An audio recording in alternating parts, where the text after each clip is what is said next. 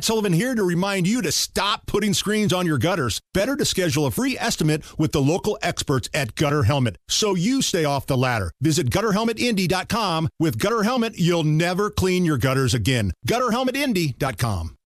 Hammer and Nigel. Do you believe these characters are weirdos? So let's rock! My name is Nigel. Jason Hammer back from vacation. We're going to get to this Hogsett statement on where he was during the 2020 riots in just a second. I was, Hammer, pleased to see that new Indiana law basically restricting the ability of these charitable activist organizations to bail out violent offenders. This law has been upheld in the Seventh Circuit. We're talking about the Bail Project. Right. Had a few incidents where they bailed out these guys, these violent offenders, only to turn around and have them go commit more violent, extremely violent offenses and even stab 2 officers. It feels like if you really want to affect crime in the city and the state, it has to be done at the state level, because when you leave it at the local level, you get stuck with Ryan Mears, you get stuck with Boss Hogsett, and they love it. They absolutely love it when these lunatics get back out on the street, because they call that justice reform. Somewhere right now. Is that what they call it? Is that what it is? Somewhere right now, I promise you, in light of the Seventh Circuit saying, yeah, we can't have these groups like Bail Project bailing out violent offenders. Somewhere in Indianapolis right now, Ryan Mears is in his office with the lights turned down, listening to a sad Sarah McLachlan song, knowing that he can't let bad guys back out on the street. And we've said this before, even Boss Hogsett, who's a total zero, hates Ryan Mears. So imagine these 2 guys are in the elevator and Boss Hogsett isn't the biggest piece of crap in it. That's all you need to know about Ryan Mears. So I'm glad to see the Seventh Circuit say, yeah, you know what? This law in the state of Indiana, we're going to uphold it. You can't have these organizations bailing out violent offenders. We're not talking, Nigel, about somebody that stole a candy bar here. We're talking about some of the worst scumbags imaginable. And places like the Bail Project were letting these dudes out, and they were causing more chaos. And by the way, the organization, the Bail Project, responded by pointing out that this does not reflect the general trends when assessing the individuals and families that have been positively impacted by its work. I would say to that, what about the negative consequences from the people that were attacked by the people you bailed out? Right. I wonder if they have that same opinion. All for the name of equity and criminal justice reform. That's all that it was about. All right, so I go away for the better portion of a week, and I'm trying to relax. I'm on the beach. I'm eating. I'm drinking sugary drinks, Miami Vices, pina coladas. I'm trying to unwind. Love a good Miami Vice. That's good stuff. And I'll be damned if we didn't get drama here in Indianapolis that's got my name written all over it. You're telling me somebody finally asked Joe Hogsett where he was during the riots? Well, I mean, it was kind of a delicate, tiptoey, weenie type of question. Okay, well, I've got it printed out right in front of you. But yeah, basically, Let's do a little role playing here, Nige. Oh, okay. You are going to be this Indy Star reporter, and I am going to be Joe Hogsett. So if you have not yet heard how the mayor of Indianapolis responded to something we've been talking about for years, 3 years now, where were you when the riots happened? This is how it played out. Okay, so I'm the Indy Star? You're the Indy Star reporter. Many people have asked where you were during 2020 racial justice protest. I love how they call it the racial justice protest. Just call it a riot. You mean the BLM social justice riots? Many people have asked where you were during the 2020 racial justice protests. It's a line of questioning that's come up a lot, especially from Republican voters and politicos, implying that you weren't there. Why do you think this is something that people keep bringing up? Okay, now I will be playing the role of Joe Hogsett. Okay. Look, I know there have been questions. What was that? Did you just pop a cork there, that Mr. have Mayor? come up But I can assure you that entire weekend, and I can give you the hook, line, and sinker of press conferences that I had throughout the course of that weekend. Trying to address the unfortunate circumstances that occurred in Indianapolis on Friday and Saturday that was fortunately resolved by Sunday. Okay. Take a drink. Take a big one there, Mr. Mayor. Suffice it is to say that people may not be aware of what I was doing. I think for many, it's understandable to find what occurred in Indianapolis and around the country difficult to explain. That's exactly why I asked for an independent review of the city's actions just a week after these civil unrests. You think... that beer looks good, boy, Mr. that's Mayor. A beverage. And scene. So basically, he said, yeah, it's a shame that politics are involved in this question. I don't really have to answer it. I put together a panel, and I was giving press conferences all weekend. You don't need to know where I was for 2 days. It's really, it makes me, if I lived in Marion County and I saw that, and I was especially a victim of the riots or businesses that was affected, that would make me vote for Sharif. I'm sorry, it would. No question, no doubt about it. That type of answer now makes me want to really just be specific with the question. Because before, I think a lot of people were dancing around it. Hat tip to the Indy Star reporter for actually doing some actual journalism here. But let's be honest. If he's going to give you this answer, the follow-up questions have to be, were you drunk? Were you in rehab? These are the rumors that are out there. Can you prove where you were at, Mr. Mayor? Who was calling the shots? Who told the police to stand down? And where were you when 2 of your citizens in the city were murdered? Simple follow-up questions. That's all that needed to be right here. But again, the Indy Star and this radio station, we are now the only ones in the media who have asked Joe Hogsett. Yeah, but the Indy Star reporter should have really followed up with that weak non-answer. Which makes me wonder if this wasn't a setup from the Hogsett camp. Because, let's be honest, now Joe Hogsett, during his re-election run, can say, I answered the question. Well, no, you didn't. Well, that's what he's going to say, though. The exact opposite of answering the question. An Indy Star reporter throws a softball version of the question out there. Hogsett dodges it, but now he can say on a debate stage, on commercials, I answered the question. Sharif better go after him for it. You've been saying that for weeks as well. But he won't. Because Shreve and Joe Hogsett are the same guy. Jefferson Hogsett together. That's who they are. They're the same person. Because I know for a fact Joe Hogsett doesn't want my vote. Joe Hogsett hates people like me. But so does Jefferson Shreve. And again, I live here in Indianapolis. I'm a lifer. My family is here. And I saw a tweet from Jefferson Shreve's account. Maybe I'm overthinking this, Nigel, and you can tell me if I am, but it feels like this was kind of a shot at me. So Jefferson Shreve's Twitter, his official account, X, whatever it's called now, shares a link with a picture of Tony Katz on it, our morning and midday host. Quote, Tony Katz understands fixing our public safety crisis starts at the top by replacing Mayor Hogsett, who has decided to act as his own public safety director and has failed. We don't have to live like this. Your plan, other than the public safety director, in essence, is the exact same thing. And before you act like you're getting a full-on endorsement from Tony Katz. No, that's not what. I remember listening to this radio station, and Tony Katz tore apart your plan. I know what segment, the tweet that you're talking about, he tweeted out a clip of a really good segment Tony did. It was either yesterday or the day before, about how there's a church in Indy that's calling for the removal of IMPD Chief Taylor because of crime in the city out of control and also not being transparent whenever there's some sort of incident within IMPD. And Tony's point was, like, you're calling for throwing out the wrong people. You're calling for the wrong people to be removed. It shouldn't be the chief.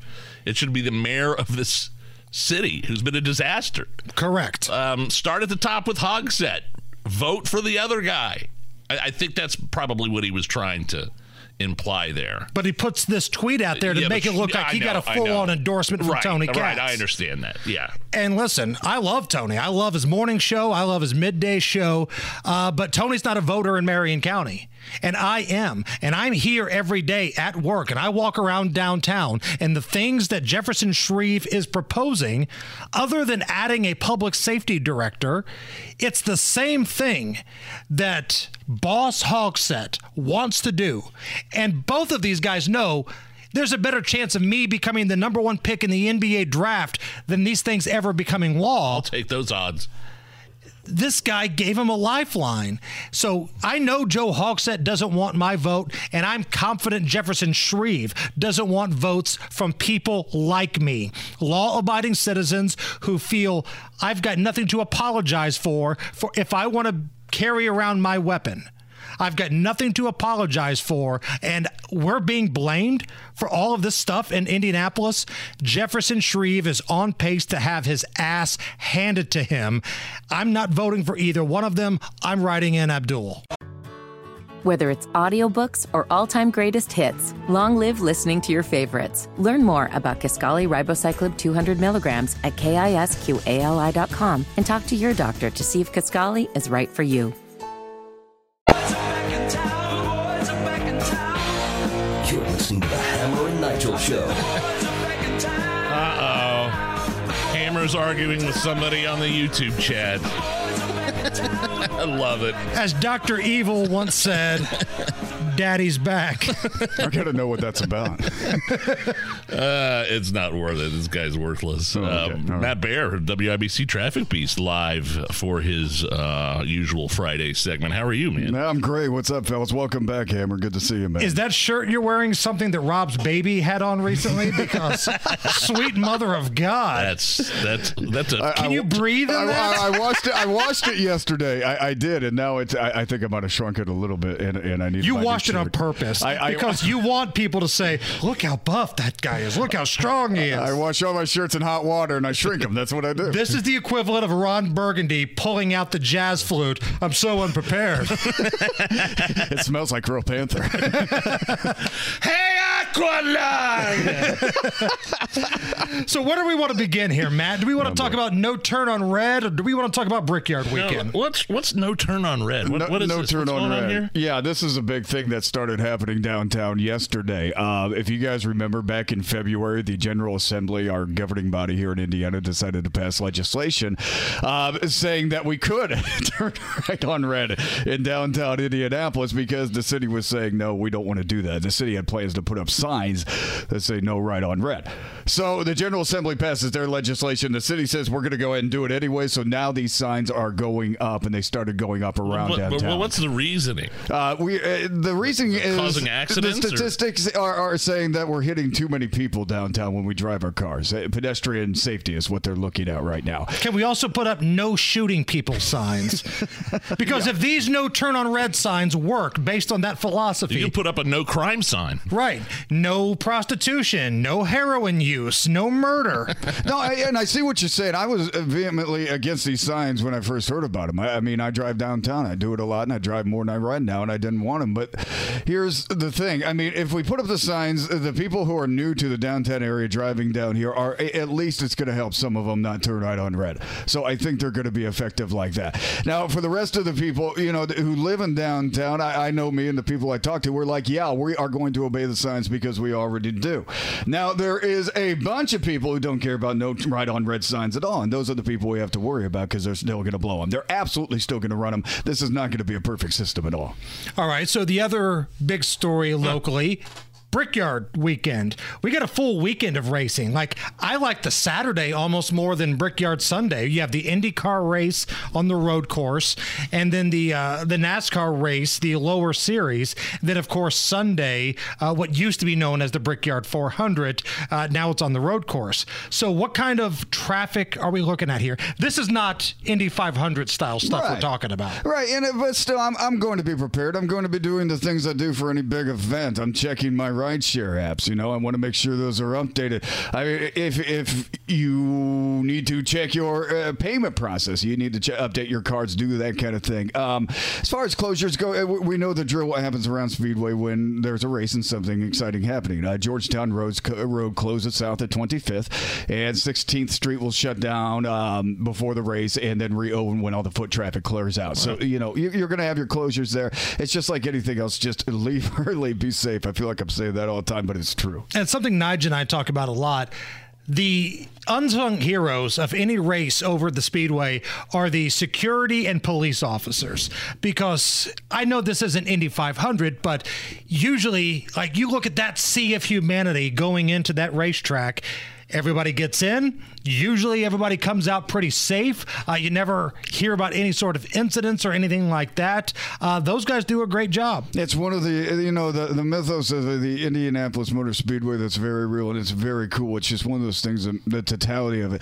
The people out there that help you out are just beautiful people, and they love Indianapolis, and they love the Speedway. So I think it's cool. They will help you. Go see them. Are they in the yellow shirts for tomorrow, or do they? Well, the yellow shirts are different than like the folks that are actually, that can actually arrest you outside. Oh, okay. All right. Very good. Very good. And I admit I have probably said a few things to a yellow shirt in my past that I probably should not have, but some of them needed an attitude adjustment. Let's be honest. Might have had a drink in it, you know? I mean, it's okay. Man, I didn't even realize this morning until I saw a text from you, Matt, that former Colts wide receiver Sean Dawkins had passed away. What? Sean Dawkins, yeah, former Colts wide receiver from Cal, passed away. And if you have been following the Indianapolis Colts, you know, before Peyton Manning, you remember Sean Dawkins. Yeah, and that, it just got me thinking about Sean Dawkins and the old 95, 94 team, you know, with Quentin Coriat and those guys, and just, you know, Jeff Herrod and these really cool, you know, workman-like players. And you don't. When Sean Dawkins played, he was just one of those workers, man. He did his job every single time, and he was so easy to cheer for, and that's what I remember about him. You know, I get you thinking about, you know, Lucas Oil Stadium when we had the Hoosier Dome and how loud that building was, and all those Colts memories. And Lucas, I keep always saying Lucas Oil. The Hoosier Dome was something in its own. I mean, we're talking Kansas City type noise there. I mean, it was absolutely obnoxious. And I mean, ricocheted off the top. It did, because it went up. It went up, the whole thing, and that's why I love the Hoosier. It was now so Patriots loud. fans will say you guys have been pumping in crowd noise for years. I hope we did. They're deflating balls, whatever. Yeah, we can do whatever we want. It's Indianapolis. You guys put ice on the field before we came down. And what was it? It was 2003 or something like that. They had ice on the field. They let it rain all damn night. We come in, we slip our ass off, lose by 30. I think Dawkins was on the receiving end of some Jeff George throws when Jeff George was the quarterback of the Colts at one point. And that makes him one of the greatest receivers to play the game. Last thing here before we let you go. What in the hell is mint snuff beavers? Sorry? Mint snuff beavers. Oh, yeah. This is a commercial. My friend was watching an adult entertainment website once, and he was a friend. He was just there on a Saturday night, and he said, "quote-unquote friend." He said, just say you were, dude. Listen, I have friends. It's true. He said, I checked out this video, and before this video, I got to send it to you, and it was this very cute mint snuff beaver. We've actually got a little bit of it here, Allison. When it comes to chewing, we're what they call experts. Yep. Mint snuff, good stuff. This plays before the And it's two like little beavers singing about tobacco. You can find this whenever. But this was on the adult website? Yeah, and it plays but these right were real before. beavers or nice beaver? No, Thanks. Just had it stuffed. They're cute little beavers, and they want to sell you mint snuff while you're waiting for the video. It looked like the old Emmett Otter Jug Band Christmas kind of beaver, but they're talking about snuff. It's anything but what you would expect whenever you pull up an adult entertainment video. That's what I'm saying, and it doesn't set the mood, according to my friend. You send the weirdest stuff, and for that, you're an American treasure. Matt Bear, you're the best. Thanks, Thank Matt. you. It's the Hammer and Nigel Show.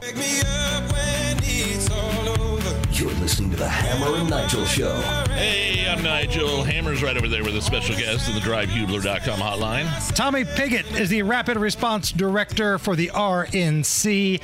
You can see some of his work on the popular handle at RNC Research. Tommy, biggest story this afternoon is that the special counsel has been named for the Hunter Biden investigation, and it's a name that sounds a little familiar to me. Talk me through this. Well, basically, they're naming Weiss as the special counsel to this investigation into Hunter Biden. And I think the big question is, why now? Why not 2 years ago? Why not as evidence was coming forward about the real depth of this really massive influence peddling scheme?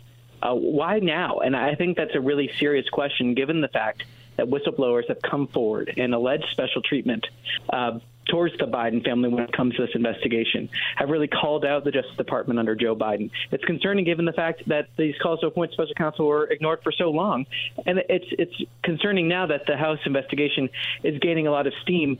There's some that wonder if this is designed or will end up impeding the House investigation. So there's a lot of serious questions around this. And I think it's clear from the get-go that this should not be allowed to impede the House investigation. The House investigation is leading the charge on this. You know, old Weasley Weiss and Goofy Garland are going to go to Congress and say, hey, you know what, this probe you're looking into the Biden crime family, you know, we're going to need you to stop immediately, since now this is a brand new special federal counsel investigation. That's exactly what they're going to do. Well, the House has made clear, I mean, Jason Smith's already gone on to make clear, Comer's made clear that this is not going to stop the House investigation. No. If that's what happens, I think the House is going to fight that. It's going to fight to keep on pushing forward on this.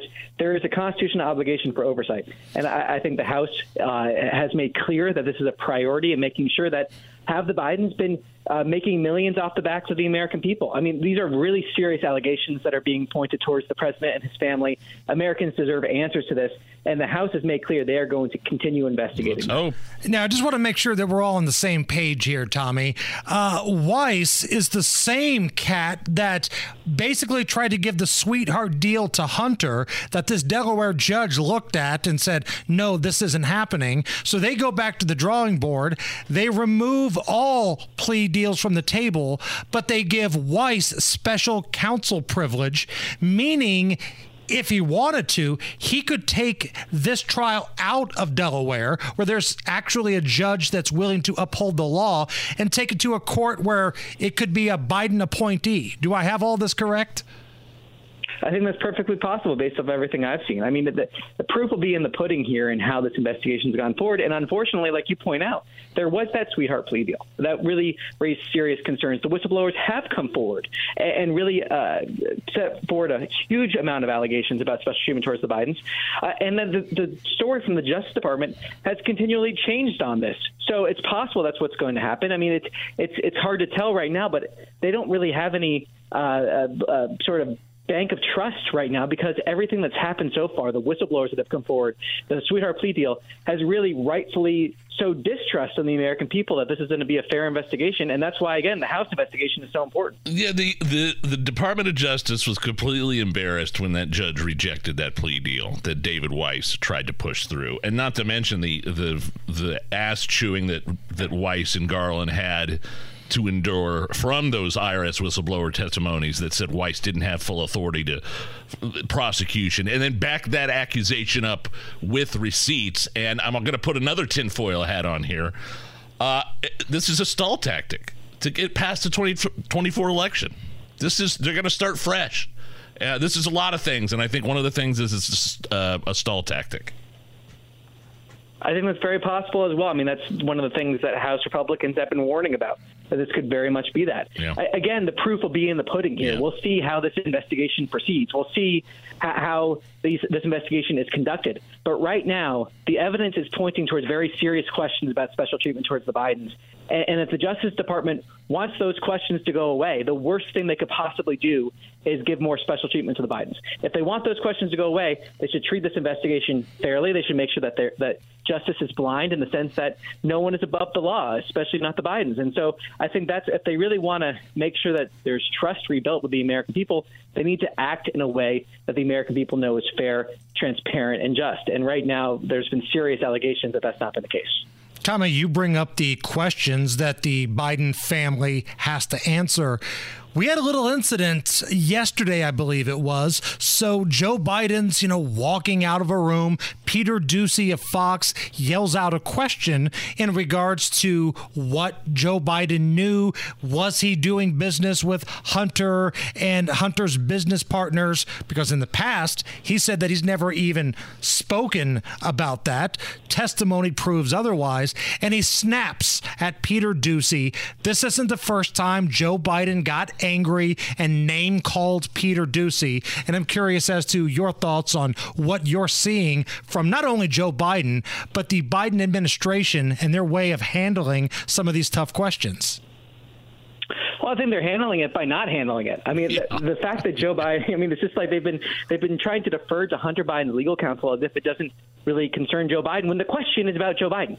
The question is whether Joe Biden was involved. To say that Hunter Biden needs to answer that question, that's ludicrous. And Joe Biden going out there and saying that he's never discussed business with anybody, Hunter's business with anybody, it flies in the face of so much evidence. There's literally a letter that Joe Biden wrote to Devon Archer while he was vice president, expressing his excitement that Hunter Biden and Devon Archer were entering a partnership together. That's a direct letter from the vice president. There's a voicemail from Joe Biden to Hunter Biden saying that he wanted to discuss an article about Hunter's business dealings in China. Those are on the record, not to mention all the other evidence. So, it flies in the face of so much evidence, and it really just shows that Joe Biden can't be trusted on this. And, Tommy, you bring up the name Devon Archer.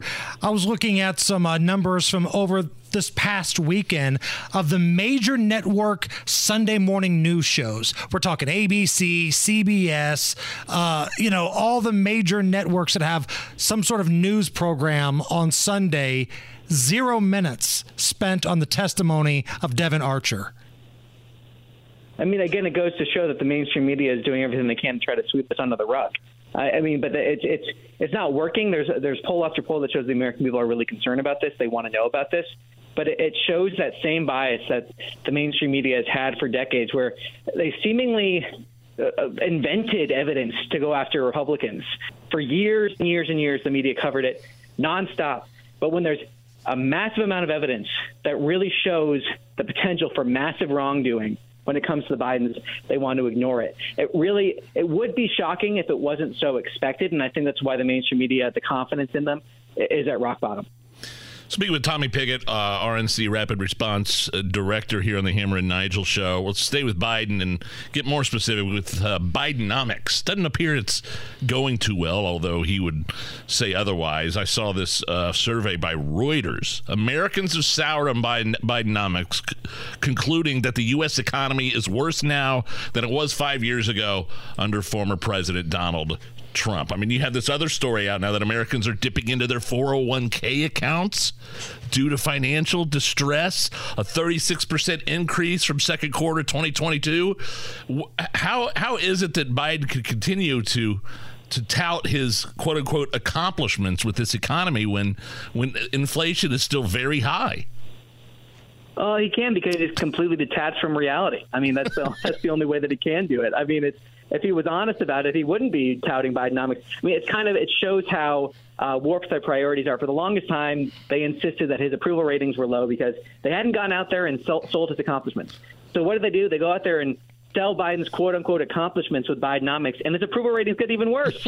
So, it just goes to show that he has nothing to tout because, like you said, the data does not back up what he's saying. He's acting like they're lowering costs. No, we're still at over 3% inflation, and that's 3% inflation on top of 9% inflation. It's massive price increases, 16.9% since Biden took office.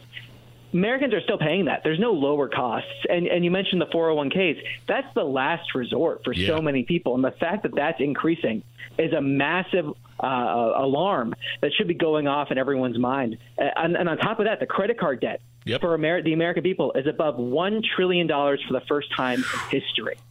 $1 trillion. That just shows what's really happening to American families. And him going out there and saying Bidenomics is working, that won't pay the bills, unfortunately, for so many Americans. Tommy, last thing here before we let you go. There was a report that the infamous cocaine in the White House came from, quote, someone in the Biden family orbit. Well, I think we all kind of figured that was the case. But again, I can't believe that we're still talking about this.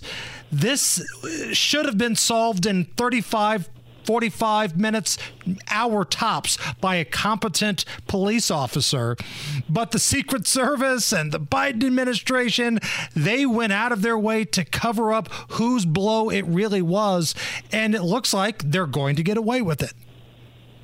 It really is shocking when you say that cocaine was found in the White House. Every single time I say that sentence, I find myself saying, what? Crazy. How in the world? I mean, this is a president that ran on restoring honor and dignity to the White House. And they can't even, it's like, it's literally, there's cocaine in the White House. I mean, it's beyond, you couldn't even make it up. If this was in a fiction story, you'd be like, oh, that's outlandish.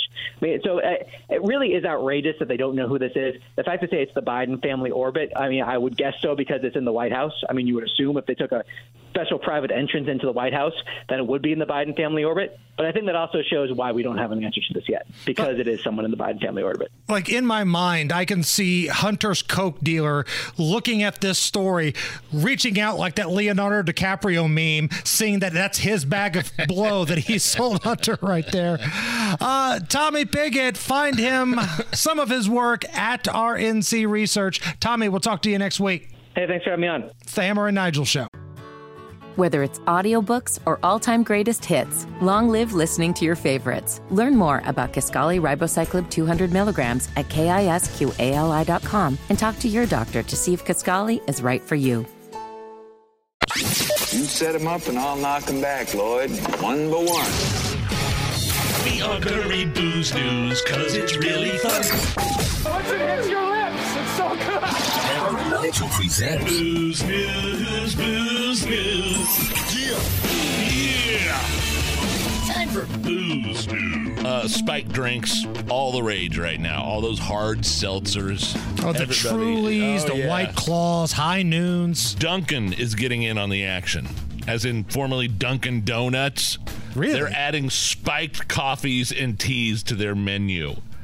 Let's see. Boozy iced coffee and teas called Dunkin' Spiked.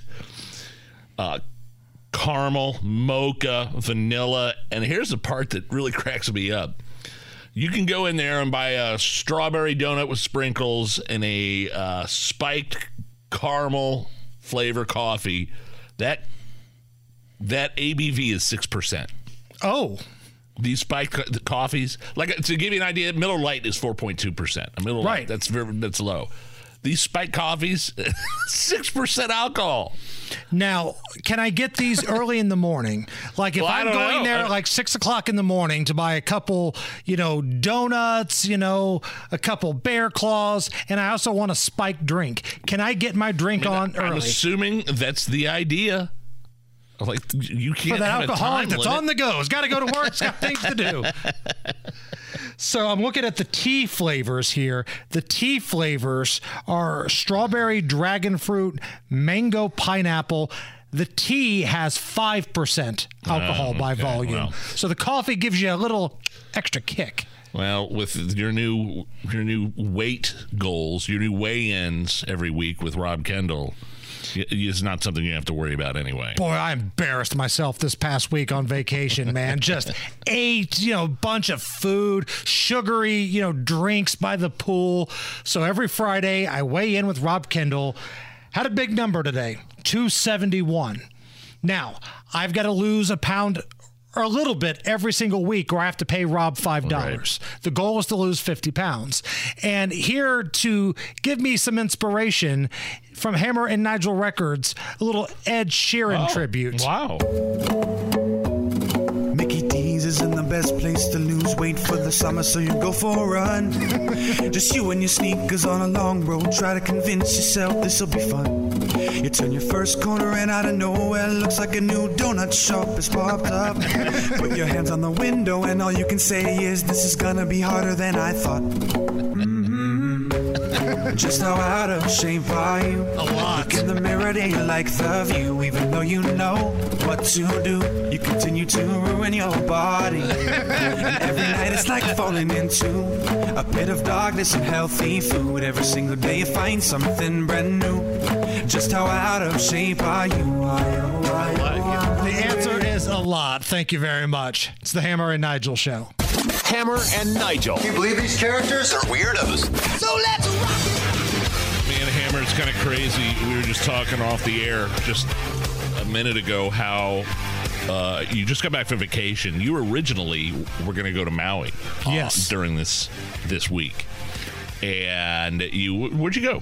You went to Myrtle? We ended up getting like a big, nice suite on Myrtle Beach. Myrtle Beach, okay. It was my son's graduation gift, and originally we were going to Maui in Hawaii, but man, it just got so expensive that we had to do something a little closer to home. Sure. So we decided to do Myrtle Beach. We've never been there before. A lot of our friends had been, so we thought, let's give it a shot. But yeah, we were scheduled originally. Wow. To be in Maui this past week. Now Maui just looks like a war zone with these wildfires. These videos break my heart. I mean, you see people driving, there are bodies like on the side of the road and stuff. I can't even talk about it, man. It's heartbreaking. 55 is the death toll right now. And it's the wildfires that have spread. Now, 80% of this fire has been contained, according to the last press conference, but still, the 20% that remains is still pretty intense. Now, keep in mind, the folks in Hawaii are pretty good at dealing with their fair share of natural disasters. You know, they get mudslides, they get volcanoes. Every once in a while, tsunami action comes through. So this isn't something that's just completely out of left field. But this is just heartbreaking, man. The video, the pictures, seeing the carnage of this beautiful tropical paradise basically left in ashes. Well, and not only that, but people, I mean, you see the footage of people that were running into the ocean to escape the fire. They did not have any place else to escape unless it was the ocean. I mean, dozens of people swimming in the ocean having to be picked up by the U.S. Coast Guard, Hammer. And communication, power. Yep, all gone. All gone. No 911, no nothing like that. So, 11,000 Maui residents still without power. Right. I mean, cell phone towers burned down. Imagine if you had a loved one or somebody that was vacationing in Maui this past week, like we almost were, not being able to reach them on the phone. Yeah, there's a lot of people unaccounted for, too. I don't have that exact number in front of me. But as of right now, the death toll is at 55. And unfortunately, Nigel, I think you're right. That number's probably going to go up because as much as we're all rooting for the unaccounted to be safe, history tells us that's probably not going to be the case. So, man, if you got somebody in Hawaii, pray for them because what they're going through right now is wild. What I'm looking at here right now from the San Francisco Chronicle, officials say they are potentially 1,000 people missing still. 1,000 still unaccounted for. I mean, we've seen our fair share of big fires in this country. The Great Smoky Mountain Fire a number of years ago, they brought us some amazing video of, people driving through like Pigeon Forge to Gatlinburg and there's smoke coming across the road and you see flames and fires. Of course, California gets a lot of wildfires. What they're dealing with up in Canada. The big wildfire in northern Canada that's bringing the smoke down the jet stream, which made it, uncomfortable here in the United States for a little while. But what's happening in Hawaii right now is just deadly, horrifying, and again, praying for all those involved. Allison, cue it up some legal stuff. Crime, punishment, judges, legal stuff. So we got some good news. We got some bad news when it comes to the Orange Man, Nige. What's that? Federal judge assigned to Trump's 2020 election case for the most part, has sided with Trump's defense attorneys on a protective order over the evidence. But they handed the prosecutors a little win by broadening which material is considered sensitive and should be protected. So basically what this judge says is the president's got the right for freedom of speech, but there are some limits. It's not absolute freedom of speech. Yeah, I don't know if it's a total. I mean, some could look at it as a win for Trump. Look, they're trying to silence Trump because the way he's going to win these cases is in the court of public opinion. We got to get him to shut up. People are going against it. Every time they hand down an indictment, look what his poll numbers do. Shoot up. He gets stronger with it, and we are looking at another possible indictment over that Georgia phone call. So, yeah, what's his name? The Jack Smith. Jack Smith. Wacko Jack's. What's he call him? The deranged Jack Smith trying to silence me. And I think the public should have a right to know what's going on with these cases. Of the guy that's running for president of the United States, a Department of Justice ran by Joe Biden, actively trying to incarcerate a political opponent. It is completely crazy. Banana Republic type stuff. Third world Venezuela type stuff, man. Which brings us to the special counsel assigned to the Hunter Biden story. So Biden's Attorney General Merrick Garland appointed David Weiss as special counsel in the Hunter Biden criminal investigation. This is all because of a judge in Delaware looking at the sweetheart plea deal, looking at all the other shenanigans going on, including some alleged fake phone calls to her office and saying, you know what? No, you guys take this back. This plea deal is off the table.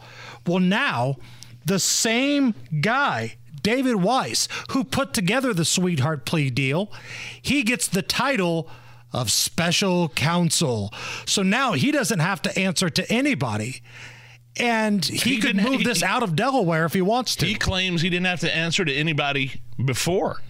But that's not what the IRS whistleblower said, and they have documentation to back that up. This guy is a figurehead for Biden's DOJ and Merrick Garland to make it look like there's a clear separation now from DOJ separation. The special counsel is supposed to be outside the government and clean house and bring in new staff and take a fresh look at the evidence. That's not what this is. This David Weiss guy is the same attorney, like you were saying, that agreed to give Hunter Biden a sweetheart plea deal. No felonies, by the way, for tax fraud. Nope. And no felonies. These are all misdemeanors for tax fraud and diversion for the gun felonies. That deal fell apart because the prosecution and defense tried to get over on the judge with that. She caught that clause that included blanket immunity for future prosecutions that may very well be coming down the pike for Hunter Biden. So now he's asking to be he's the one that asked to be appointed as special counsel, and Merrick Garland high fives him and says, "Yeah, great idea." And the key part about all of this is now Weiss, because it's a special counsel, has the ability to say, well, I don't think Hunter can get a fair trial in Delaware. Everybody knows him. That's where he's from. They're going to move this out of Delaware, and there's a very good chance they're going to put it to Washington, D.C., where Matthew Graves, the U.S. judge appointed by Joe Biden, awaits. Now, this is the same Matthew Graves that has been throwing the book at January 6th, folks, for the last couple of months. So obviously this is a very left-leaning judge. It's somebody that Biden feels comfortable with. And the same dude who failed in giving his son a sweetheart plea deal now doesn't really have to answer to anybody and can move it away from the one judge in Delaware who said, I'm going to do my job the right way. It's interesting. There's, watch what happens when Weasley, Weiss, and Goofy Garland are going to go to Congress and they say, this probe that you got going on in the Biden crime family, yeah, you're going to need to stop that immediately. This is, we got a new special counsel investigation going on, and, well, we're going to have to put an end to your little probe. These people are crooks. I'm not saying Donald Trump is innocent of everything. I'm really not. But These folks here, they are crooked. They are crooks. Crooked crooks. Stone Cold Steve Austin once said, DTA, don't trust anyone. Republicans, Democrats, all of these guys. Stone Cold Steve Austin reference in the segment all of here. these guys, crooks. Whether it's audiobooks or all-time greatest hits, long live listening to your favorites. Learn more about Kisqali Ribociclib 200 milligrams at KISQALI.com and talk to your doctor to see if Kisqali is right for you. Hammer and Nigel presents It depends upon what the meaning of the word is. Is this anything? All right, let's rock and roll. Hammer, how do we play? Is this anything? I am going to run some stories by you. You will be the one that breaks down all the information and gives us the verdict. Is the story anything or not? Is this anything? There's kind of a scam, a trick, if you will, where people say they never received their food when their DoorDash driver brings them their food. They complain and say, even though they got it, they never got it. It's an old scam. Here's what it sounds like when a DoorDash driver confronts a woman who's trying to pull the I never received my food scam. Hey, DoorDash? Yes, thank you. Awesome. Hey, they told me there was an issue with the last order. What happened?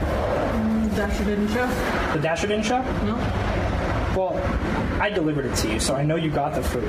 I just want you to know that doing stuff like that is what gets us deactivated. I don't want to lose my job because someone wants an extra taco. I just want to let you know I will be reporting you as a fraudulent customer, and you will be removed from the platform. Enjoy your food. Good for him. Yeah, call her out. I don't know. It sounds kind of staged to me. Whenever we have DoorDash, they just drop it off at our front porch. I'm surprised you don't call the cops on them, Nige. Like the high school kids playing the squirt gun game. Like all the police runs that come to your house. There may have been a police run to my house today. Again. False alarm. Again. I wasn't going to talk about this. What happened? My poor mother-in-law. I don't even. She walks in our house. She watches the kids during the day while Lindsay's upstairs working, and I'm here. And she's got this big bag full of stuff. Her phone's in the bag, and she throws the bag down on the ground, and something must have got jostled with the phone or something like that. And then all of a sudden, I can hear a sound coming from Lindsay's mom's bag saying, 911, what's your emergency? 911, 911. Oh, no. 911. So something happened when she dropped that. And I don't know. I've heard of iPhones doing this. Like if you get in a car accident, the iPhone can sense it and it automatically dials 911. I don't know if that's what happened here. Something happened. So I go, Linda, I think 911's, I think you accidentally called 911. And she goes, hello? What's wrong? Are you okay? And she, no, everything's fine. It was false alarm. I did not mean to call you guys. Well, what's your address?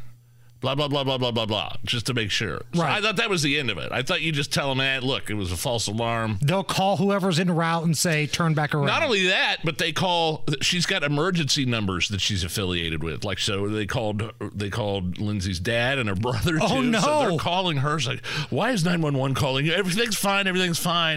And so I thought it was done. I'm up in the shower. I'm about ready to get into the shower, and I hear, like, a knock on the door. Right. Forceful knock on the door. And you can tell from the knock it's not one of your friends. It's not one of your neighbors. It's a big, burly Zionsville police officer there. So I thought it was over, and my poor mother-in-law was so embarrassed. Aww. And, they were totally cool. I love the fact that they showed up, actually. I hate the fact that their time was wasted, but that just kind of goes to show you how serious they take 911 calls. So even if you tell somebody it's an accident, they said they were just checking to make sure, and then they ran the siren for the kids who were all out in the front yard. I got 8 different texts from 8 different neighbors. Is everything okay? Is everything okay? So for those of you scoring at home, how many false alarms are you responsible for in the last couple of years? Just at this house? Oh, come on. Come on. Let's see. This would be the third time, I believe. Our cat set it off one time when we were gone, and they arrived, and I had to talk to them through the Ring doorbell. The second time, my wife left the front door sort of open, so the sensor thought it was closed, right? And she left. Nobody was home. And she set the alarm, but she didn't close the door all the way, and the door kind of creaked back open. Mm-hmm. And all of a sudden, I'm getting calls from ADT, and then I look on my Ring doorbell. The cops are at my house again with their guns drawn. Oh, because the door was open, and that's a sign. You get an alarm, you get a call from ADT, and you show up, and there's nobody home, but the door is open. They're like, Mr. Laskowski, we know you're saying it's an accident, but we're going to get your permission and make sure your door was open. Do you mind if we sweep the house? So they got a free tour. ZPD. I bet they hate you. Got a free tour of the Laskowski household that night. You're known as one of the trouble houses. Like when you watch like On Patrol, sometimes these police officers, they go to the same houses over and over again. This is a known problem house. We go to here all the time. When they get a call, it's the Laskowski residence. Once again, here we go. My first house that I owned in my 20s, I got $150 bill from IMPD because just of dumb, leaving the door open, the alarm went off, random. They can leave you a bill? Yeah. Oh yeah. I got a $150 bill because it was like my third one. And that was in my 20s. It's mortifying. It's a horrible feeling. And not to mention when you went full Karen and called the police on the kids playing the squirt gun game outside your house. Right. It was the seniors. We have a family that lives down the street from us. The assassination game, right? Senior assassins. And I see these two hillbillies with their shirts off sitting outside I go, Lindsay, should I call 911? What are these people doing? And then they didn't even come then because the guy knew. Well, yeah, it's like the boy who cried wolf. That's the Laskowski house. Just ignore it. It's probably just another false alarm. But it was nice. They gave the kids a little, they let the kids do the siren. Well, that's cool. They felt bad for the kids. And I just wasted the Zionsville taxpayers' money with that false alarm there. I bet Mayor Emily was just thrilled that she found out how many of her resource officers were heading to your house. It's a good sign that happened overall, though, right? Yeah, I mean, the response time was good. Yeah, immediately. Well, that's what you're looking for. Hell, you're doing that city a favor. You're testing the police and the fire department. Hey, you're welcome, officers, for the false alarm. You're welcome. The Hammer and Nigel Show. Yeah. What up? This is Dr. Dre. The party's going on. Thank God it's Friday. The Hammer and Nigel Show. Oh, yeah. My name is Nigel. Hammer's here. Flip-flop Fauci is in the news. So many flips, so many flops. He's been hauled in front of the committee, Congress, grilled about the NIH funding gain-of-function research at the Wuhan lab. He said, no, we never did that. The gain-of-function is toying with the virus, making it more lethal and contagious, right? Wet market droplets. He purposely pushed the narrative, and those BuzzFeed emails that were released a year or two ago showing that he purposely pushing a narrative that COVID virus came from a wet market in China when emails clearly indicate otherwise. Wet market droplets. Could have been a bat and a wet market droplet. So Rand Paul has been an ardent enemy of the Fauci and has questioned him over and over and over again, and under oath about all this stuff. He hates Dr. Fauci. Rand Paul, the senator from Kentucky, and he filed paperwork this week to refer Fauci for a criminal referral. Now, I don't know if anything is going to come from this, because last time I checked, this was a Merrick Garland Department of Justice, and depending on which state that you do this in, you could find another very liberal attorney general that will be saying no thank you to this, because as much as the left says that Trump supporters are in a cult, the left is like that with Dr. Fauci. They love Dr. Fauci. Oh, lock us down more. Please take away more freedoms. Put your sunglasses on by the pool. We love you, Dr. Fauci. So yesterday, Rand Paul, speaking to Fox News, broke down exactly why he has decided to file for this paperwork for criminal referral. Well, I don't think there's ever been a clear case of perjury in the history of government testimony, and I don't say that lightly. He said adamantly that the government never funded this gain-of-function research.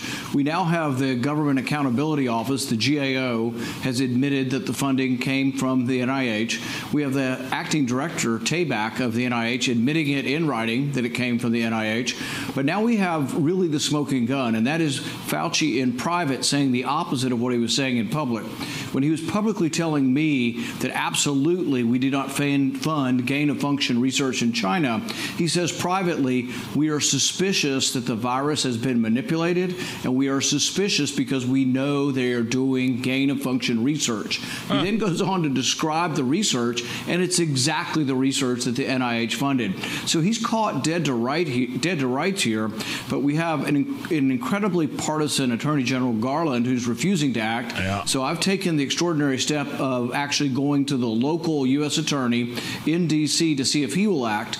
Now, the problem is there are partisans littered throughout the legal system, and people are seeing this. You don't get prosecuted if you're a Democrat under this administration, no matter what you do. And he's 100% right. The justice system in this country is now basically one-sided. There are two tiers of justice.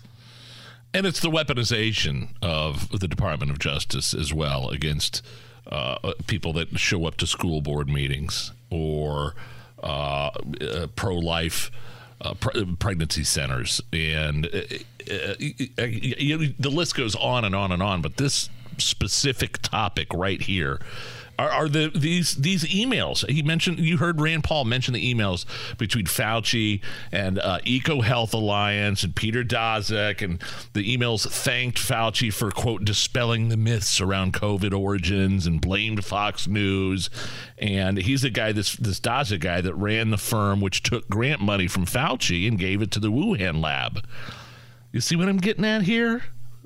Everybody understand? If Fauci, the head of the NIH, the National Institute of Allergy and Infectious Diseases, gave grant money to Eco Health Alliance, and they turned around and gave millions of dollars or hundreds of thousands of dollars to this Wuhan lab, and those scientists screwed up in the experiment and got COVID out. There's a big conflict of interest, and a reason why the narrative was perpetuated that it came from a wet market instead of the Wuhan virus lab that was a few miles away. Okay, here's what I want to have happen. On the count of three, I want everybody, whether you're in your car, at work, or here in the studio, and this means you, Allison, on the count of three, in your best Dr. Fauci voice, say the word droplets. Okay? 1, 2, 3. Droplets. Droplets. I need to get Allison, you're not skipping out on this. Microphone. Droplets. Thank you. Allison tried to do it not on the microphone. I was hoping you didn't notice that. I love it when we make Allison do stuff. Just whatever it is. I love it. Speaking of two tiers of the justice system. That brings us to the Bidens and whether or not the House Oversight Committee can actually do anything about them. And this was a good little back and forth this morning on Fox between Steve Doocy and Brian Kilmeade.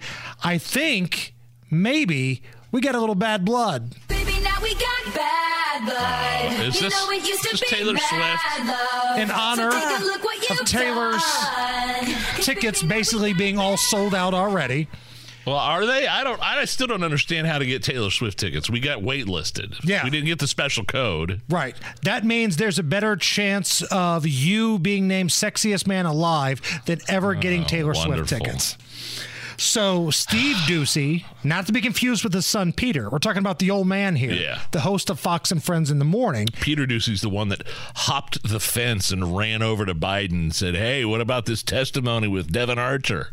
Right. Did you see him hop that fence? And then Biden insulted him, as he usually does. Lousy question. We're talking about the old man with Brian Kilmeade. Now, Kilmeade thinks that Comer and Jordan and everybody else is doing a great job investigating Joe Biden's bribery and paper trails. Steve Doocy disagrees. And yesterday they gave us more bank records. But you know what? With all due respect, the Republicans need better investigators because they've got a lot of circumstantial evidence, but they have not shown that Joe Biden profited personally they're doing or great. that he broke any rules. I vehemently disagree. It's all circumstantial. This is Brian?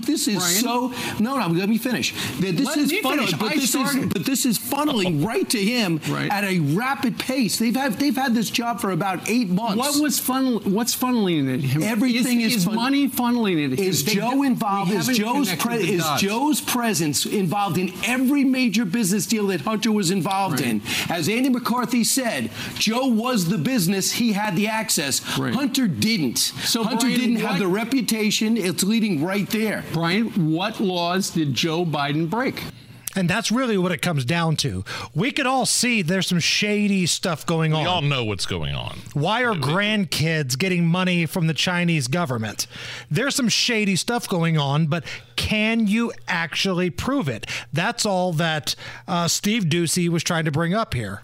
If the American people knew. Just answer the question. What law did he break? Number one, the investigation is not done. That's my point. Right now, that's my point, Brian. They need better investigators. So do you not want to hear any reporting until it's done?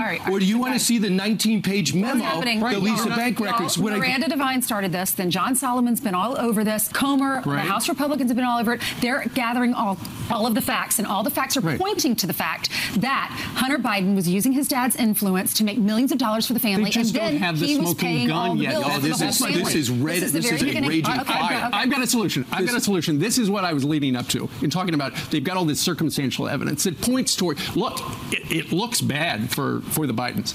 It looks bad. And for Joe. Here's what they do. Subpoena Hunter Biden.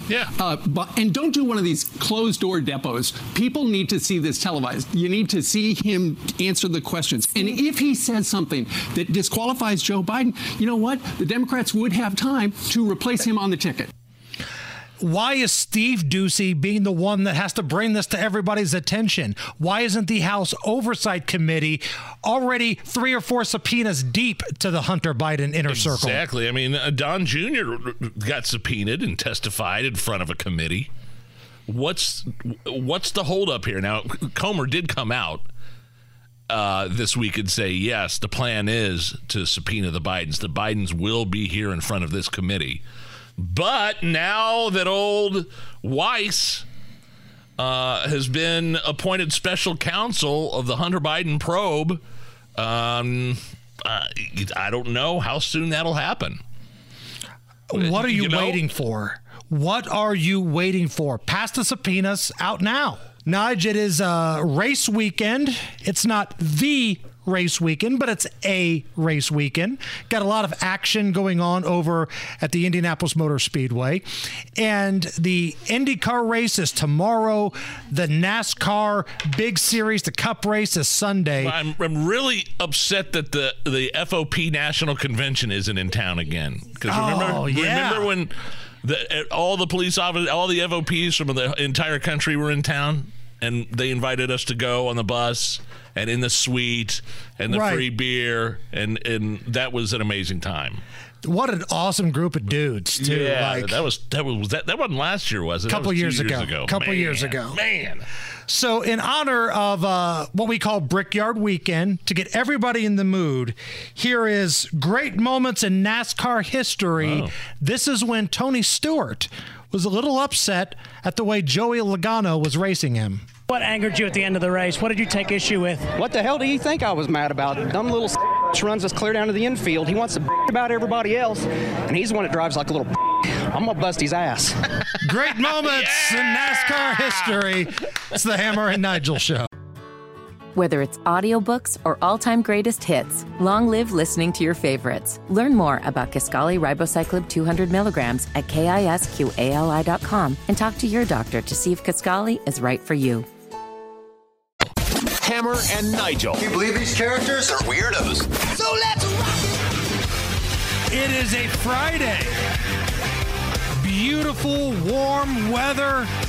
We got Beer Sample Friday on the way.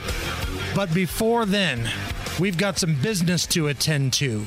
We need to check in with wheelin' dealin', hair sniffing, kiss stealing Joe Biden. I got hairy legs. Take a test where you're taking cocaine. Come on, man. You ain't black. So, Hair Sniffer McGee, his lawyers are in talks to be part of an interview with special counsel Robert Hur's investigation into the classified documents found at Joe Biden's residence. So we've all heard about Donald Trump, right? The raid at Mar-a-Lago, going through Melania's panty drawer, staging the photos, all of that stuff, the interviews, the indictments, it's all there. Well, finally, some action happening with Joe Biden. His lawyers are in talks to be interviewed by special counsel Robert Hur's team in regards to the stuff left in the garage by the bitchin' Corvette. And in other places as well. The Corvette, the garage wasn't the only place he had those documents. The university, Chinatown, it's honestly, Joe Biden has done the exact same thing that Trump is being prosecuted for. And Joe Biden and the DOJ are actively trying to incarcerate a political opponent who's running against him for president. And Donald Trump was the president of the United States. Now, we could sit here and argue back and forth. Did he declassify the information or not? But he was the president. Why was a longtime senator and the vice president having so many boxes of classified information, and how careless it was for him to store it in that fashion? At least Trump had his stuff locked up in Mar-a-Lago behind closed doors. Some was in a safe. You could open up Biden's garage. Hunter would peel out of there in the Corvette on his way to make another shady business deal with the Ukrainian businessmen. And it's right there. Boxes of classified information. We've also got action with Merrick Garland, the Attorney General. He has appointed David Weiss as the special counsel in the criminal investigation of Hunter Biden. I'm here today to announce the appointment of David Weiss as a special counsel, consistent with the Department of Justice regulations governing such matters. Consistent with every other sham that's going on with the Department of Justice. This investigation, by the way, Trump is the one that named this Weiss guy to his post as that top federal prosecutor in Delaware in 2018. They've been doing this stupid investigation for years. It's gone on. And finally, they got a plea deal. Finally, they've got a sweetheart plea deal. This Weiss guy is the same U.S. attorney that agreed to give Hunter the deal, no felonies, just misdemeanors for the tax fraud and diversion for the gun offense. And that deal fell apart. It was a huge embarrassment for the Department of Justice because the prosecution and the defense tried to get over on the judge when she caught that clause that included the blanket immunity for future prosecutions, which is ridiculous. Hey, you know what? will plead guilty to these misdemeanor tax fraud charges, but we want it written in stone that any future prosecutions Hunter Biden's immune to. Because he's going to break the law. Am I right? Huh? So over the top and ridiculous, and this is the same guy. It's the same guy, and it's also, to me, give me the tinfoil hat, because I think it's a stall tactic. This is they're starting fresh. They're starting from the beginning. I mean, look, a special counsel is supposed to be outside the government. They come in, they clean house, they bring in new staff, they take a fresh look at the evidence, and this isn't what this is. And I think it's a stall tactic for until the 2024 election. Try to get Joe across the finish line without an official indictment on Hunter, which ultimately could lead to him being in trouble. We are checking in with Joe Biden, and we've got a trade to announce, Nige. We've got a trade. The Biden administration has announced that... Is there another merchant of death involved? Well, the United States and Iran have made a prisoner swap. So the New York Times reports that prisoners will be allowed to return to the United States, 5 of them who were, quote, unjustly detained in Iran. So 5 Americans. Are coming home in exchange for the release of several Iranians currently jailed in the United States. And the United States will unfreeze $6 billion in Iranian assets and put that in a bank in Qatar. Let's see here. So that's like $1.4 billion per hostage. That's the going rate. That's a big number for a hostage right there. And if we can see this, Nige, I can tell you the rest of the world can see how much we're paying for hostages. Yeah, there's 2 things. Iran's going to do it again now that they know the exchange rate. Right. And other hostile nations are going to see this.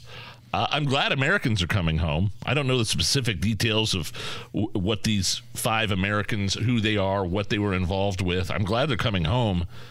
But I really thought it was the policy of the United States not to negotiate with terrorists. Quite honestly, if I'm somewhere and I'm detained by a hostile nation, I'm praying they're negotiating for my return. But what did you do to get detained? Now, I don't know what the case was here, but $1.4 billion per hostage. If you're Kim Jong-un, if you're President Xi, if you're somebody from one of these other countries and you see we're in the habit of passing out $1 billion per hostage. I mean, Kim Jong-un's got an American soldier in custody right now over there. Now, some say he defected. This was the guy, remember, the soldier that was being disciplined, flown back to the United States on some charges or something like that from Korea, and he crossed over and went to North Korea. I can promise you, whatever punishment was awaiting you here in America, it's nothing compared to probably what he's going through now in North Korea. That's called not thinking that one through. You look up the definition of not thinking one through, it's that guy. It's Friday, so I want to have a little fun here. So I want to play a round of Am I a Nerd? All right? Now, something happened on vacation that I thought was pretty cool. But my kids and my wife looked at me, and all of them called me a nerd because of this. So I want to find out what you think, and then we'll open up the phones. So I'm on my American Airlines flight. And we're taking off. We're going on vacation. You can get on Wi-Fi with American Airlines on the app. They have movies available. Top Gun was one of the movies. And I thought, all right. Cool. So I queued up the beginning, right to that kickoff of Highway to the Danger Zone. Yeah. And right when we got wheels up, I hit play. So you were simultaneously listening to that as you were taking off? Right. The plane's going up. It's right at the very beginning.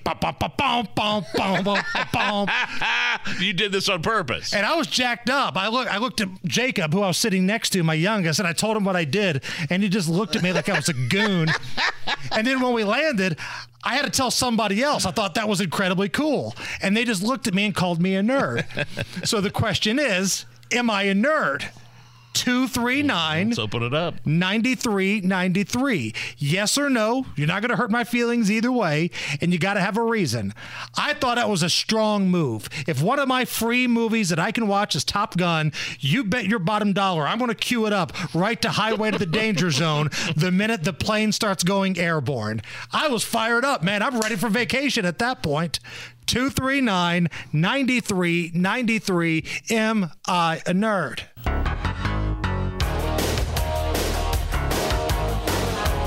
You're listening to the Hammer and Nigel Show. So the question is, am I a nerd? Because I queued up the movie Top Gun to this song, Highway to the Danger Zone, at the beginning of the movie. You hear it a couple times throughout the film. But I queued it up on my American Airlines flight. So as soon as the plane took off and we got wheels up, I had that song playing. So the question is, am I a nerd? 239-9393. Can I say, I will just go out on a limb and say it's kind of nerdish to me. Okay. That was my initial feeling. Kind of skulmic, boogerish, kind of. I never thought Booger was a nerd. I'm going to be honest right now. I would have loved to have hung out with that kind of dude. Says filthy things, is all about trying to see chicks naked. Always picking his nose. Yeah. Okay, you're fair enough. I was a popular dude in high school, and he would have been my best friend. So I do not buy the argument Booger was a nerd. All right, sorry to throw us off course there. All right. Greg, welcome to the Hammer and Nigel Show. Am I a nerd? No, I don't think so, because anytime you take off on an airplane like that, you're going into the danger zone. But your son will always probably call you a nerd because he's your son. You know what I mean? That's a good point. That's a great point. There's nothing I could do that would warrant Jacob actually looking at me with pride in his eyes. There's nothing I can do. Laura, welcome to the Hammer and Nigel Show. Am I a nerd, Laura? Hey, Nigel, yes, the answer is absolutely yes, you are a nerd. It's Hammer. Because I would do the same daggone thing if given the opportunity. All right. Well, see, there we go. Nerds of a feather flying together. I like it. Did you have any cocktails on the plane? Oh, yeah. Nice. Yes. And then on the way home, our flight got delayed 3 different times. I didn't plan on drinking, but they forced me into it. Were you on the plane when it got delayed, or were you stuck waiting outside of gate D13 at the Charlotte airport, my friend? Oh, I've been there. Yeah. So, you go to the bar. Doug, welcome to the Hammer and Nigel Show. Am I a nerd for syncing up Highway to the Danger Zone to my flight taking off? Well, let me answer your question with a question. Is Kenny Tarmac a nerd every time he calls somebody when he lands? Of course he is, but it's with those kind of nerds that make America great. So keep doing you, Shooter. Right on.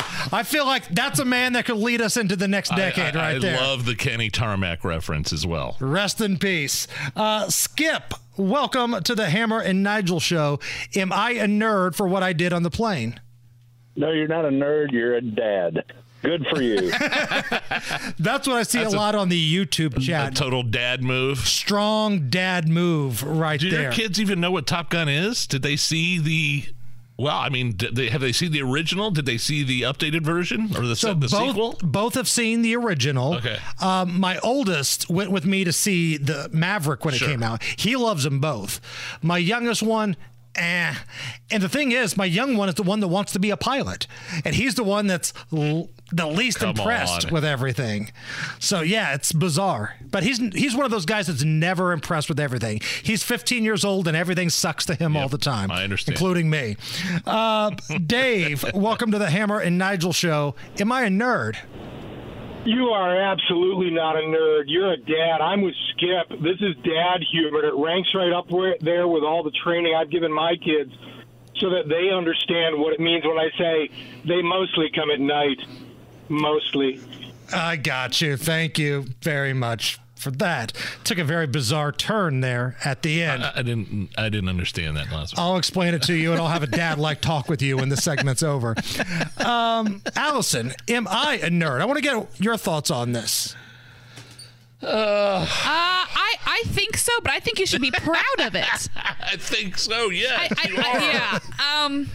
It's little things in life, that give us joy. And it would give me great joy just to see you get so excited, because you're so excited even just talking about it, so I can't imagine. I mean, I really thought we'd hit the jackpot when I looked at the free movies that are available on the American Airlines, Wi-Fi app, and it was Top Gun. It's like, all right, well, this is going to be just enough time for me to watch it, after my, layover and landing. I can watch the whole movie. I'm to the point where I love kind of embarrassing my kids whenever I can and acting. I'll give you the perfect example. Last night we got back from my daughter's softball practice, and we were in separate cars, and we went to Zionsville Pizzeria, and we were pulling out. But my wife and Harper stayed behind to pay the bill. Connor wanted to get the F out of there like he always does. Wants to leave early, so we leave. So, but we pass by. I roll down the windows, turn up the music as loud as possible, honking my horn. Bye, Lindsay. Bye, Harper. I love you. Daddy loves you. There's another family out on the patio, because we were sitting out on the patio in front of the pizzeria. Right, we were sitting outside. There's another just laying on the horn, and my son was sunk down into the seat, and my daughter was on the sidewalk with my wife, and even my wife was looking at me like, what's wrong with you? So that's the point in my life. I'm kind of enjoying embarrassing my kids. Like, do you take them to school, or does somebody else take them to school? We take them to school. I think you should do the Billy Madison tribute. Next time Connor's with you, pull up with like Stroke Me coming out of the Corvette, get out with the jean jacket and the REO Speedwagon t-shirt. Yeah, if I do anything, I have to be silent when I drop him off. He gets pissed if I turn the music on, or I'm listening to this station, or I honk at him a little bit, like I drop him off in a honk, like in the drive-through lane, you know what I mean? Give him the full lane. Billy Madison high school treatment. He's so mad. He gets so mad. Full dad mode for sure. Dan, welcome to the Hammer and Nigel show. Am I a nerd? Hey, Hammer. Definitely not a nerd. But way to go. I think your adrenaline started pumping in that airplane. I did, man. It did. I thought we had some MiGs in our tail. I was ready to go. I was ready to go inverted and give somebody the finger. Kevin, welcome to the Hammer and Nigel show, Kevin. Am I a nerd? Not a nerd. I'd have been doing that right next to you if I'd been on that plane. High-fiving each other. Right. Now, you got to share carefully with whom you're going to pick carefully whom you're going to share that with. Because, my kids would think I'm a nerd if I'm playing prog rock in the car. Listening to Rush.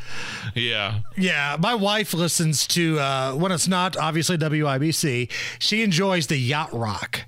And I got to be honest, man, I'm not a yacht rock guy, but she'll name every song and it's like she's on a damn sailboat all the time.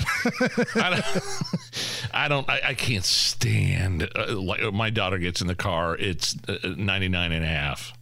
I can't. The kiddie station. It's all that kids music and stuff. She would have loved me back when I worked there. I would have been her favorite DJ. Yeah, but oh my gosh, I just can't stand it. It's awful, awful.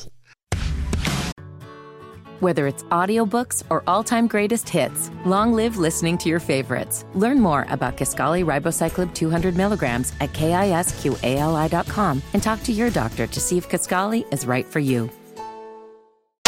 The Hammer and Nigel show. Hello, my name is Nigel. Jason Hammer right over there. We'll go straight to the drivehubler.com hotline and bring on Breitbart News Washington Bureau Chief Matt Boyle. Matt, how are you?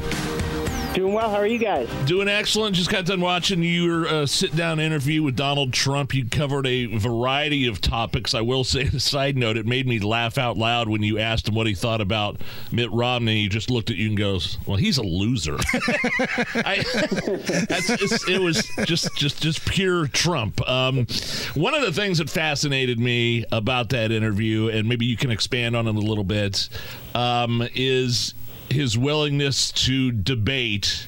I'm just reading a headline now. Trump won't sign the RNC loyalty pledge, which could be a problem. That's one of the things you have to sign if you want to get on these debates. Where was Trump? What your feeling on Trump's mood about participating in these upcoming debates on Fox News?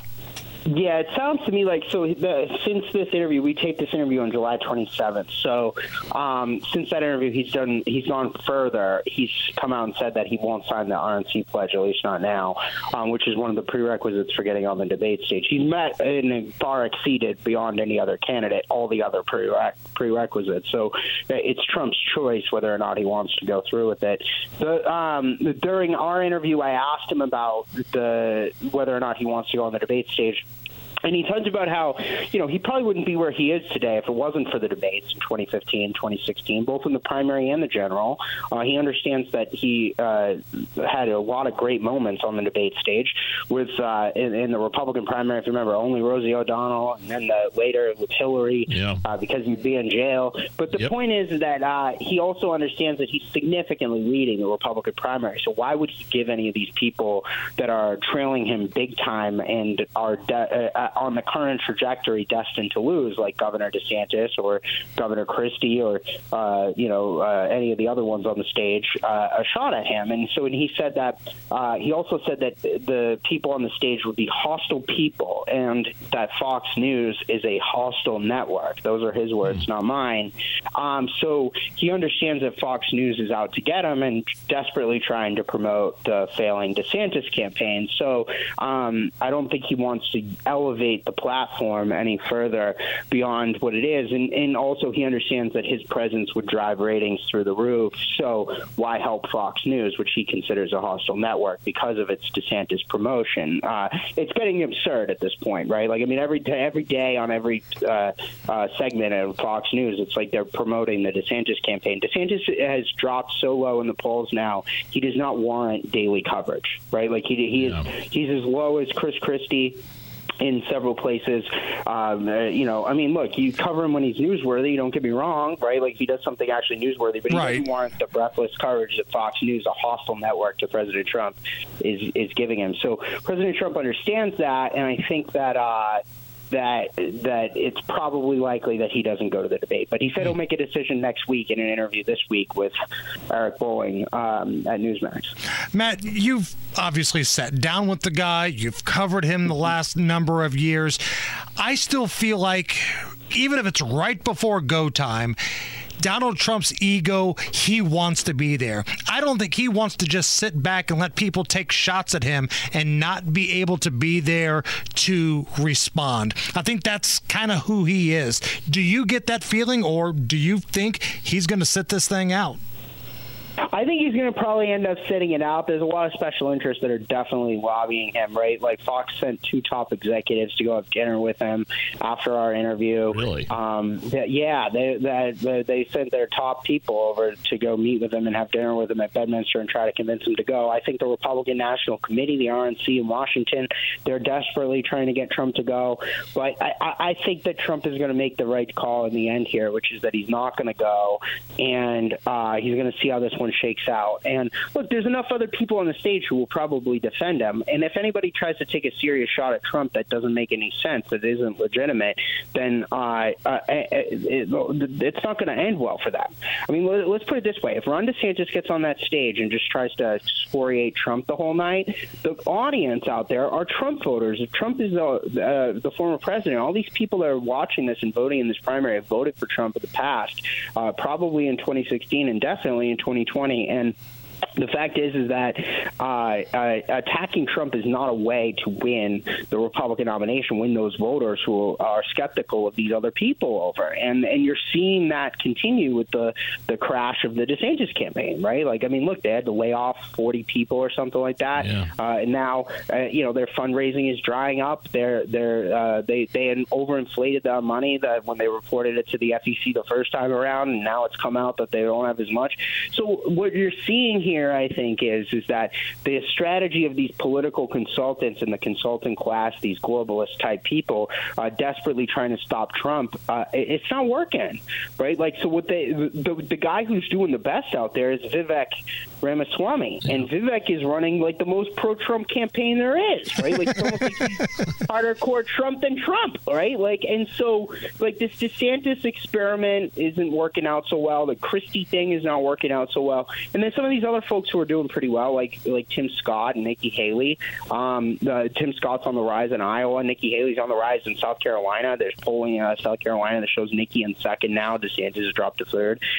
What are they doing? They're focusing on the issues, right? Like, so that's what people want. They want people who are going to focus on the issues and solve the problems. They don't want people that are thrown in with special counsel Jack Smith, like what you're seeing in the Biden deranged Justice Department, like you're seeing from Christie and DeSantis. Yeah, right? you were interviewing Donald Trump when those new charges were added to one of those indictments. That was like breaking news kind of while you were interviewing him, right? It happened minutes before the interview. Minutes before the interview. We had no idea what was going to happen. Look, when I do these long-form interviews on video, I've done them with a number of different politicians. It's the first time I've done this kind of a thing with Trump. I've done plenty of interviews with Trump over the years, but first time we've done like the long-form on-camera thing. There's a lot of preparation that goes into it. I have a big binder full of questions that I've spent weeks and months preparing, right? We've been talking to them for a long time. I talk to all sorts of different people before I do an interview like this. And I've, they're all typed out and they're in this like nice binder, and you could probably see it in some of the shots, right? Like you see the binder I'm holding there. And I bet you don't get to half of those questions. Right, but I don't get to half of them. But the thing is, it was like when the charges were added, I had to grab a pen from one of our producers in the room and handwrite in a whole bunch of questions about the special counsel and stuff, and that was happening because that was happening in the moment. And it's like you can't interview the guy right after that happens and not ask about it, right? Like, so there was a lot of news that was happening that week, and it was pretty wild to have to do that in the moment. But it also broke a lot of news. And look, to their credit, a lot of people across the establishment media, from CNN to MSNBC, even carried the parts of the interview. So good for them. I appreciate it. And another point, Matt, we're speaking with Breitbart Washington bureau chief Matt Boyle. I mean, it seems like the more indictments, the better for Donald Trump. I mean, I think it's a disgrace. I think I hate just what's going on with him right now in this country. It's an absolute weaponization of the justice system. It's absolutely election interference. But his poll numbers keep going through the roof the more these indictments come through. Yeah, this is a political winner for Trump. And if you look at what they just did today in the Justice Department in Delaware, they just made Weiss, the U.S. attorney there, now he's the special counsel on the Biden case and whatnot. And so ultimately, what you've got here is the two-tier system of justice couldn't be starker and clearer and more vivid to the average American out there. If you are a Democrat, if you are a Biden family member, if you are connected to the Bidens and the Democrats, you get off scot-free. I mean, they're literally engaged in the biggest cover-up in history right now about the Biden family, the most corrupt president in American history. That's what President Trump told me about President Biden. Most corrupt president in American history. They're covering it all up. They're engaged in that right now. The other big story that happened right before this interview was they were doing this, the plea deal with Hunter Biden just blew up, and now apparently because they can't get it resolved, now it's apparently headed to trial, and now they're making Weiss the Almighty Father, the Son of the Father, the Son, the Holy Spirit. You are now a special counsel, sir, right? Like, so he can go clean the whole thing up for the Biden family in Delaware, right? Like, so this whole thing is corrupt as can be. Nobody can be trusted, and the only way to rectify this two-tier system of justice is one way. It's elect Donald Trump again in November 2024. That's it. If that doesn't happen, we will not have an equal system of justice in America anymore.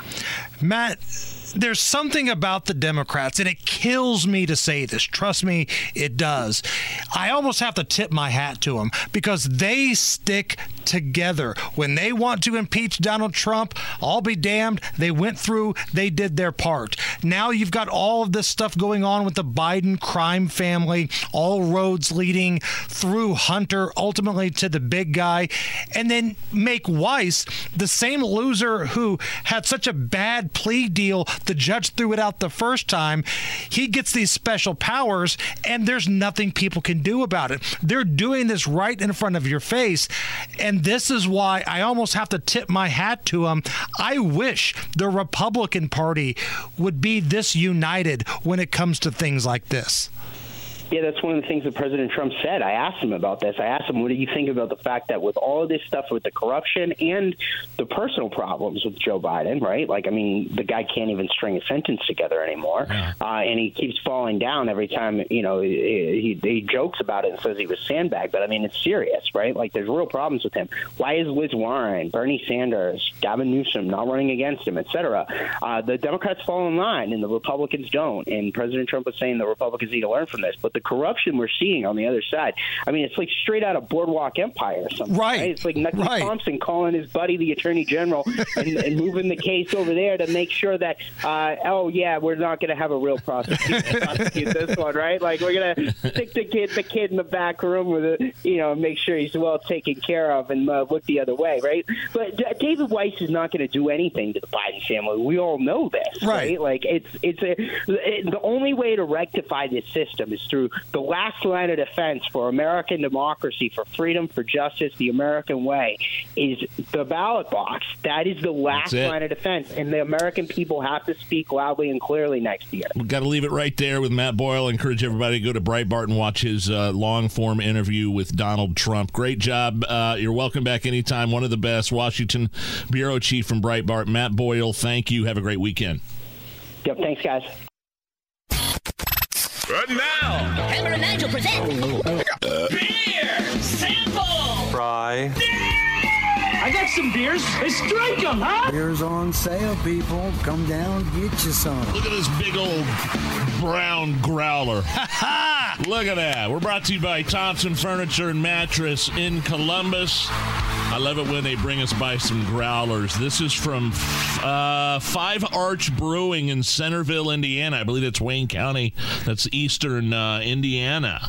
I love when they bring us these big jugs of Happy. That's what I call it, a big jug of Happy. Okay, so we're going to open it here.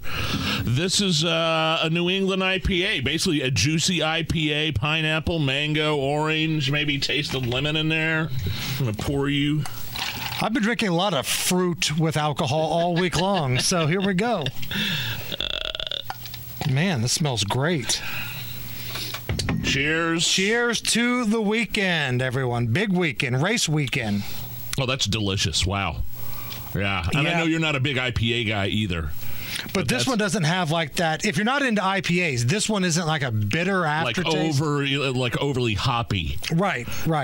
This is really good. The thing I love about Five Arch Brewing, their story is kind of redeeming. They opened for 2 months in 2020 during COVID before all the unscientific lockdowns shut them down, right? Right. They somehow made it through the storm, and they are still going strong there in Centerville. So thank you, Five Arch Brewing. This is... the name of this IPA is called Onus. So I'm going to drink it, and we got a big weekend, man. We got races over at the Speedway, Colts in action tomorrow. Oh, that's right. So raise up a glass wherever you're at. It's been a long week. Beer Sample Friday. It's the weekend. This is the Hammer and Nigel Show.